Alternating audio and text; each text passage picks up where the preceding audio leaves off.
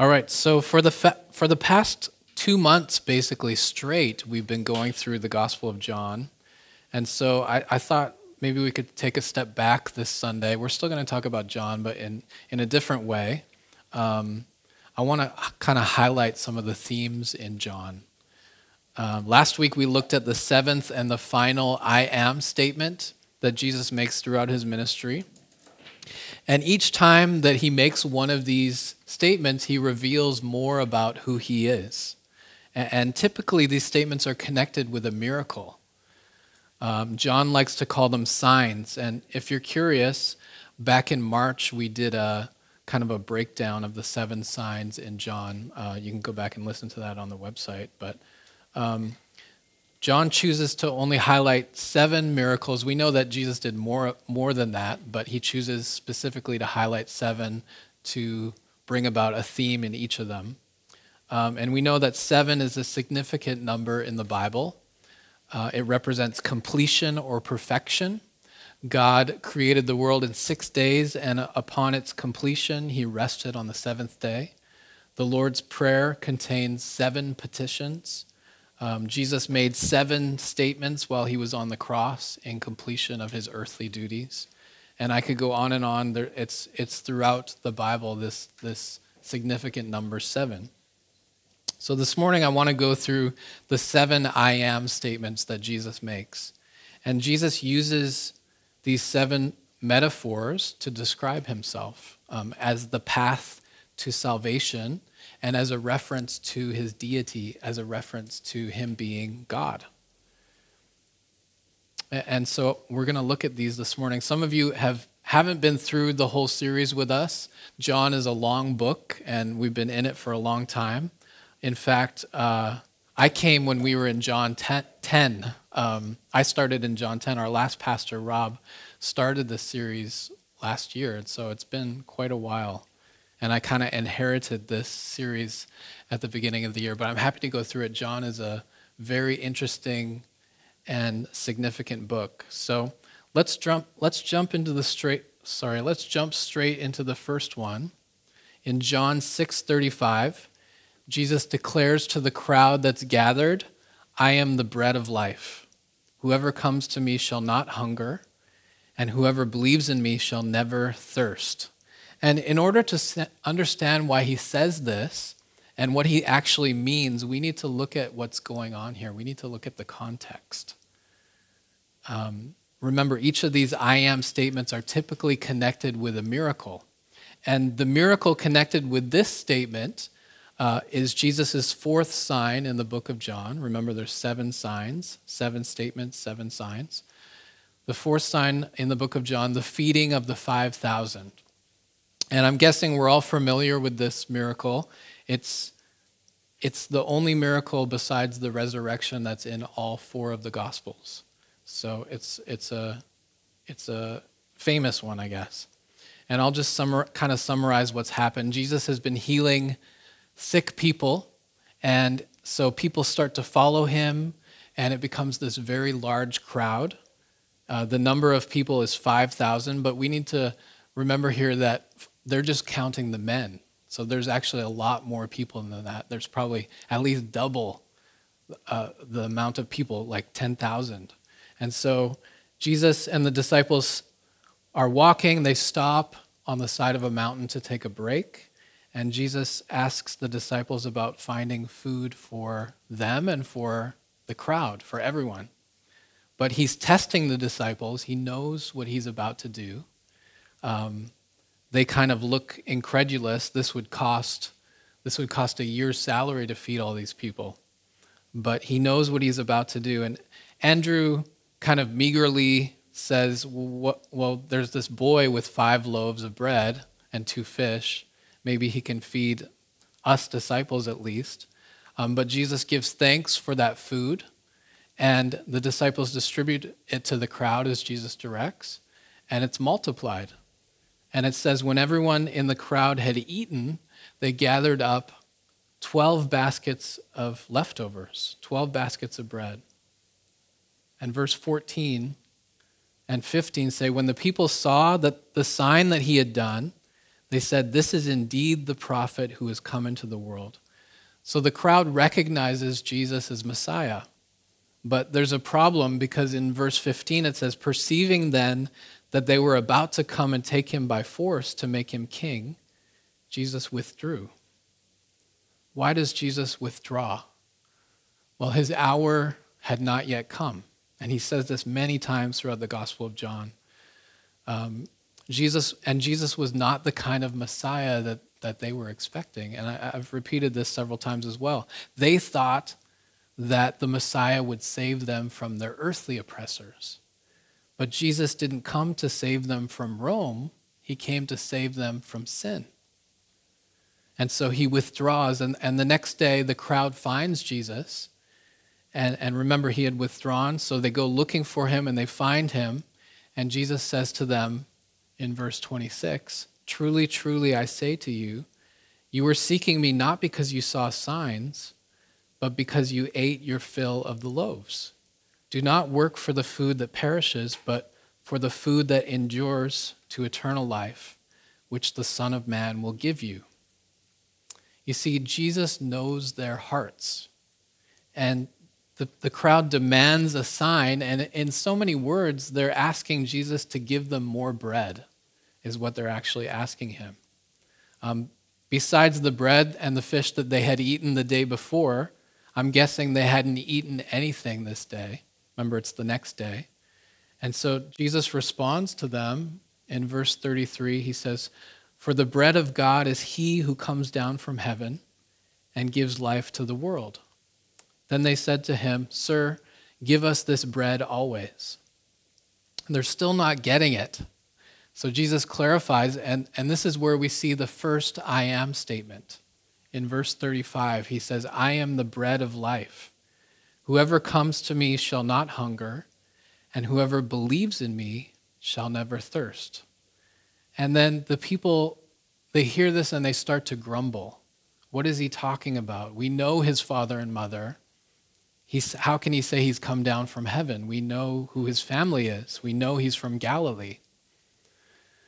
And there's an interesting parallel here. We're told at the beginning of the chapter that this is the Passover time.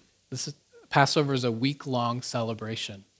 And so Passover celebrates when Israel was delivered from Egypt, specifically when they're saved from the last plague that kills all of the firstborn sons in Egypt. The Israelites paint blood above their doors, and then the angel literally passes over their houses, and their firstborns aren't killed like the rest of the Egyptians. And this is, at the end of this plague, Israel is permitted to leave. They're permitted to go out of Egypt, and they head for the wilderness. And the feeding of the 5,000 in John chapter 6 also takes place in the wilderness. It's in the countryside. And just like the manna that God provided for Israel in the wilderness about 1,400 years earlier, these Israelites also grumble among themselves and complain. And the difference between this sign and the miracle of the manna with Moses is that the bread isn't falling from heaven. The true bread from heaven, Jesus, is providing for them himself. He obviously can't satisfy their hunger in a way that, he obviously can satisfy their hunger in a way that food, bread, cannot. He can satisfy their spiritual hunger, their hunger for purpose, their hunger for love and for meaning. And he says, "I am the bread of life." And he starts to expand on this. He says, "Your fathers ate manna in the wilderness and they died. This is the bread," he's pointing to himself, "that comes down from heaven, so that one may eat of it and not die." And he continues to expand on this. He says in verse 53, "Truly, truly, I say to you, unless you eat the flesh of the Son of Man and drink his blood, you have no life in you. Whoever feeds on my flesh and drinks my blood has eternal life, and I will raise him up on the last day. For my flesh is true food, and my blood is true drink." And he's talking about receiving salvation, of course. But he's using this graphic metaphor to explain this. And many in the crowd take this literally, and they're disgusted, and they leave. This is a hard teaching, they say. They're repulsed at what Jesus is saying, but he's speaking in a metaphor. They don't know what to think of Jesus anymore after he says this. But Jesus doesn't try to explain that it's a metaphor. He does this a lot. He says something hard to understand, and he doesn't really explain himself. And sometimes the disciples afterwards say to him, "What are you talking about?" But often he doesn't explain himself. And he wants people to think about what he's saying is really what he's trying to do. He wants them to meditate and think hard about what he's saying, what he's teaching. And we need to do that as well with the Word of God. The teaching in the Bible is not always easy to understand. The Word of God needs to be pondered. It needs to be sat on. We need to meditate on it. And there's one more interesting thing in this passage. In verse 56, when Jesus, he repeats this metaphor, he says, "Whoever feeds on my flesh and drinks my blood abides in me, and I in him." Again, he's using a metaphor to talk about trusting and believing in him. But the last part of the verse, abide in me and I in him, that sounds awfully familiar, doesn't it? It sounds a lot like what we looked at last week when Jesus declares to the 11 remaining disciples that he is the true vine. I want to jump ahead to that last statement. And just a quick review of last week. This is Jesus' last teaching to his disciples before he's arrested and crucified. And in chapter 15, verse 1, he declares to the disciples, "I am the true vine, and my Father is the vine dresser." And then he goes on to explain that the Father is the vine dresser because he will prune and help the branches to grow, and he will discard the branches that are dead, the dead branches, like a good vine dresser would, right? And then in verse 4, he says, "Abide in me and I in you, as the branch cannot bear fruit by itself unless it abides in the vine, neither can you unless you abide in me. I am the vine, you are the branches. Whoever abides in me and I in him, he it is that bears much fruit. For apart from me, you can do nothing." When we place our hope and our trust in Jesus as our Lord and Savior, we are united with him. This is a picture that Jesus is giving, this picture of the vine and him as the vine and his followers as the branches. And it gives us a better idea of what our union with Christ looks like. We abide in Jesus, we remain connected to him, and he gives us life. A branch of a tree is alive because of the sap that flows through the trunk, right? Without the sap, the branches die. In chapter 14, Jesus promises to send the Holy Spirit. And he says that the Holy Spirit would live in the disciples of himself, of Jesus. When we become followers of Jesus, God lives in us. We are united with Christ, and that's only possible because the Holy Spirit is living in us. And so when we abide in Jesus, when we remain in him, and we live in him and through him, and when he abides in us, we bear fruit, Jesus says. And he says here in verse 4 that unless a person abides in him, they won't bear fruit because they won't have his life in them. We find life in him when we abide in him, when we're connected to him and united with him. When we find life in him, and out of that comes fruit. I don't want to get too much into this because we talked about this last week, but the fruit is really the evidence of Jesus' life in us. If we don't see fruit in our lives, then there's a problem. There should be fruit because Jesus as the vine, as life in us, produces fruit. One more thing about this passage, because chapter 14 ends with Jesus saying, "Rise, let us go from here." That's the very last thing he says. A lot of scholars and commentators believe that the disciples leave the upper room. They're having their last supper together, remember? They leave the upper room and they start making their way to the Garden of Gethsemane, where Jesus is arrested later that evening. And the reason this is significant is because they likely would have passed the temple. And one of the decorations on the temple above the entrance is a large gold vine, very large. And we saw last week that throughout the Old Testament, a vine or a vineyard are often used as symbols for Israel. And so when Jesus declares, "I am the true vine," he's saying, "I am the true Israel." Jesus fulfills what was intended for Israel, and we looked at this last week. The path to God is no longer through the nation of Israel, but through Jesus. Remember, Gentiles could become believers. They could become Jewish converts. And so if someone from another nation believed in God and wanted to be right with God and follow God, they could become a Jew. But Jesus says he is the true vine now. He has become the only path to God. He is the way, the truth, and the life.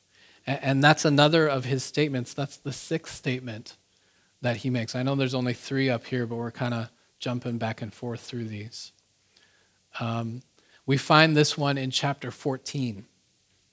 We looked at this about a month ago, but really I think I only focused on the fact that Jesus is the way. So I want to look more at what truth and life means when he says, "I am the way, the truth, and the life." Jesus tells his disciples that he is leaving them, and they're really, really upset about this.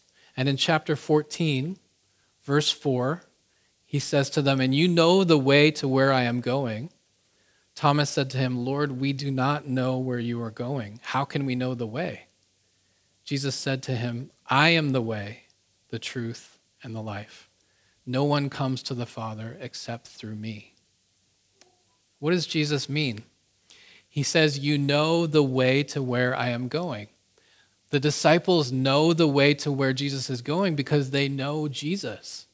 He is the way to the dwelling place of God. He is the way to eternal life.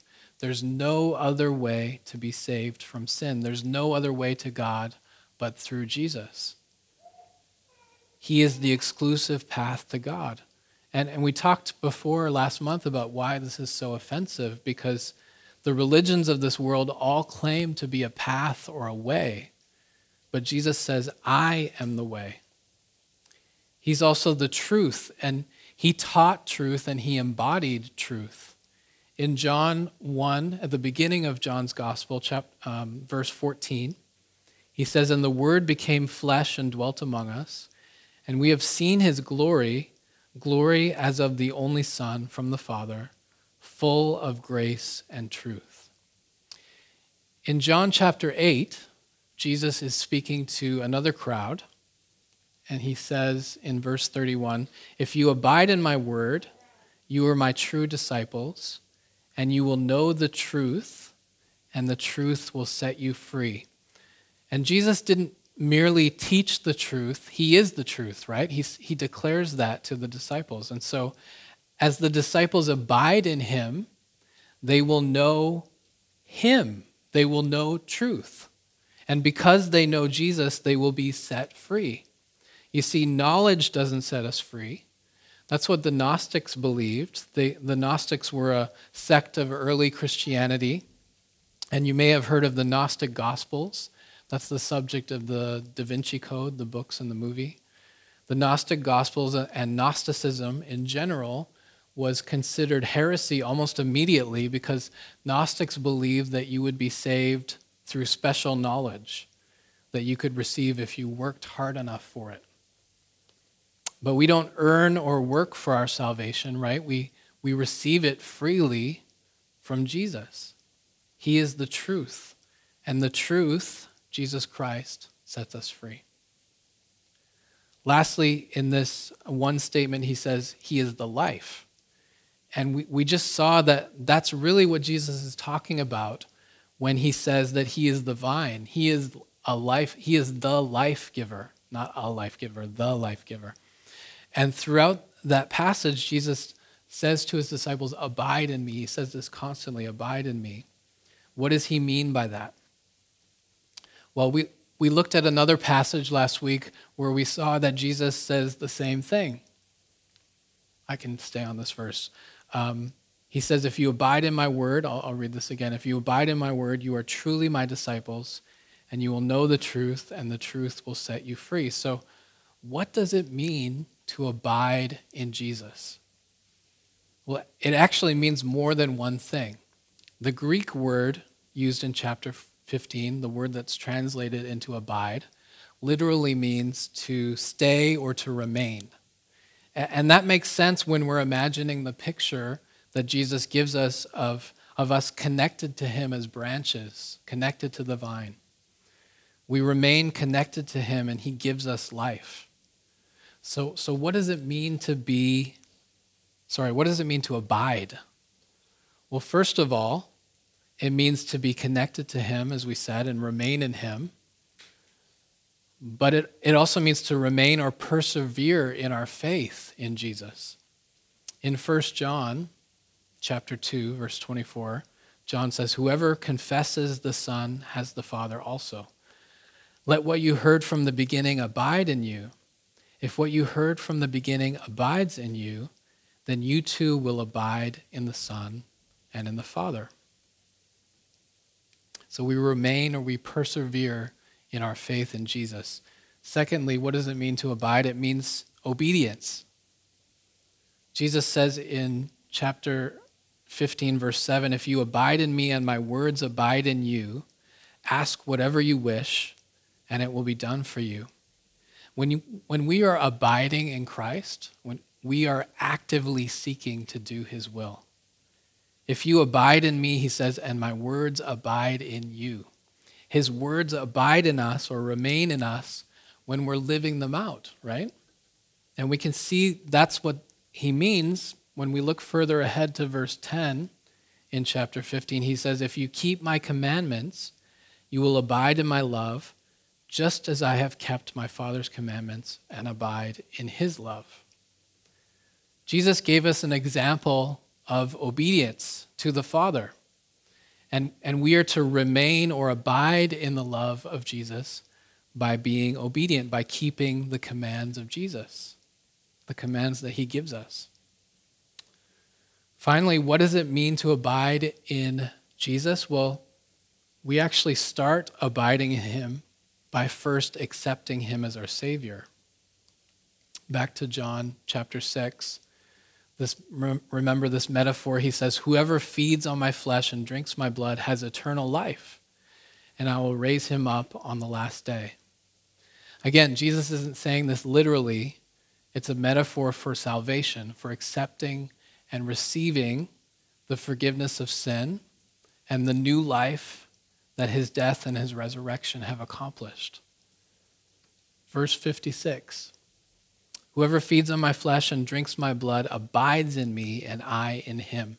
So the first way that we remain or abide in Christ is by accepting him as our Lord and our Savior, believing and accepting what he's done, and then trusting him as Lord of our lives. So really, I should have given these in the opposite way. We accept him as Lord of our lives, we follow him and keep his commandments, and we remain in him. We persevere in faith. We remain connected to Christ who gives us life because he is life. And that leads us to the fifth I am statement. Jesus says in John 11, I am the resurrection and the life. Again, we're not going in order. That's why there's only 4 up here. But this is the 5th consecutive statement that he makes. What is the context surrounding this statement, I am the resurrection and the life? Well, the context is one of Jesus' most important and well-known miracles, and it's the last of his public ministry.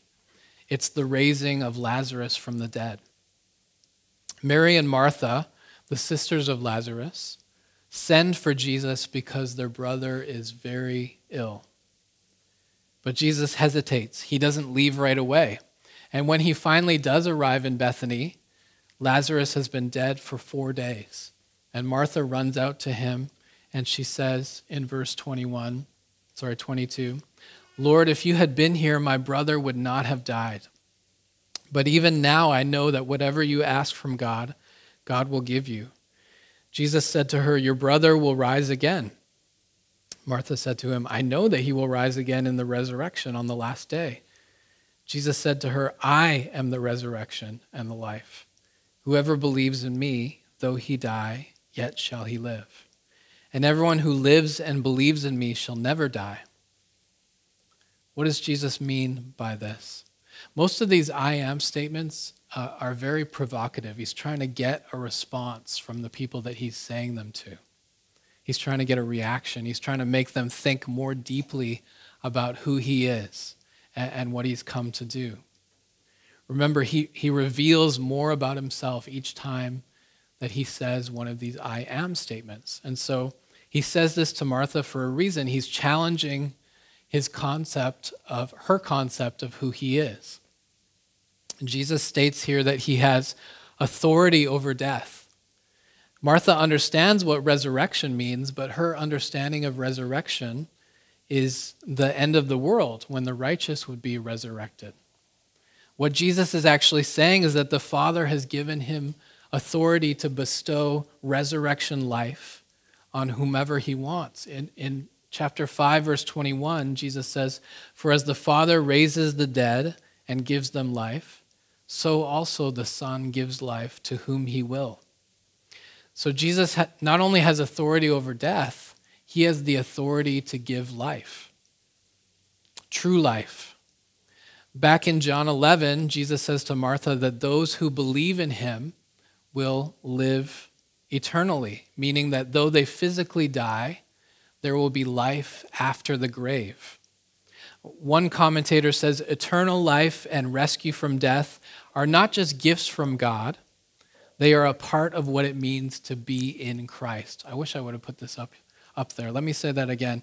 Eternal life and rescue from death are not just gifts from God, they are a part of what it means to be in Christ. Followers of Jesus experience eternal life right now because we are no longer dead in our sin and because Jesus is living in us and we are in him. Remember, we are united with him.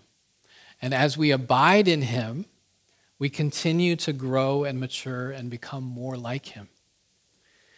You may have noticed that the 4 I am statements that we've looked at so far, let me get them up there, all have to do with Jesus being life. I am the bread of life. I am the way, the truth, and the life. I am the true vine. Again, Jesus is saying he is the giver of life when he says, I am the true vine. And then I am the resurrection and the life. This is definitely one of the most important things that Jesus is trying to communicate to people during his time here on earth. He is the source of life. And in fact, John opens his gospel saying this very thing. In John chapter 1, he says, in the beginning was the Word, and the Word was with God, and the Word was God. He was in the beginning with God.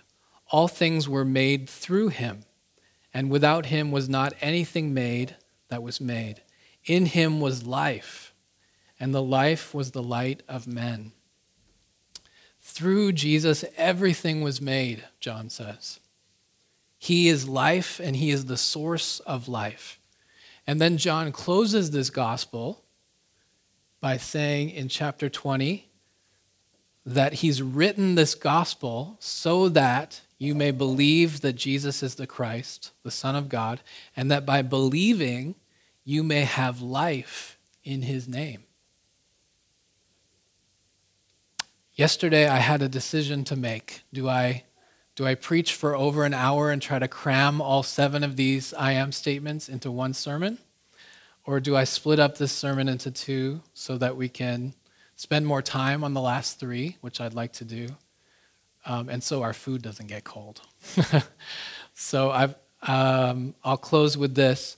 Have you ever experienced, I'll just ask you guys, have you ever experienced this life? Do you see the fruit of Jesus in your life? If you do, you know that the fruit is only there because we continue to go to the source, the true vine. We have to daily continue to go to the source of life, the true vine. Jesus left that example for us. He went to the Father each morning. He went to the Father because he needed to, not just to leave us an example. Remember, he is fully God, but he was also fully man.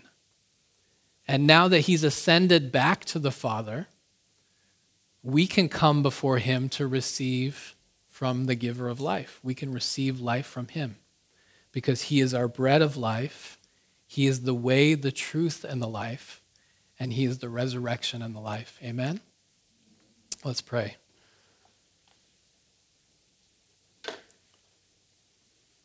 Jesus, you are the source of life. The scripture tells us that all things were made through you. You are the source of life, and you invite us to come and find life in you. But we forget to do that sometimes. We often do not come to you as consistently as we need to. We know, Jesus, that we need to eat every day, and yet you are the bread that brings life in a more abundant way than physical food ever can. And so we pray that you would help us to be attuned to our spiritual hunger. We pray that you would help us to feel that spiritual hunger like we feel physical hunger, Lord. And we ask that you'd help us to see that you are our daily bread. We thank you that you already want that for us. And we just need to ask and be willing. So we ask right now that you would help us. And we pray all this in your name. Amen.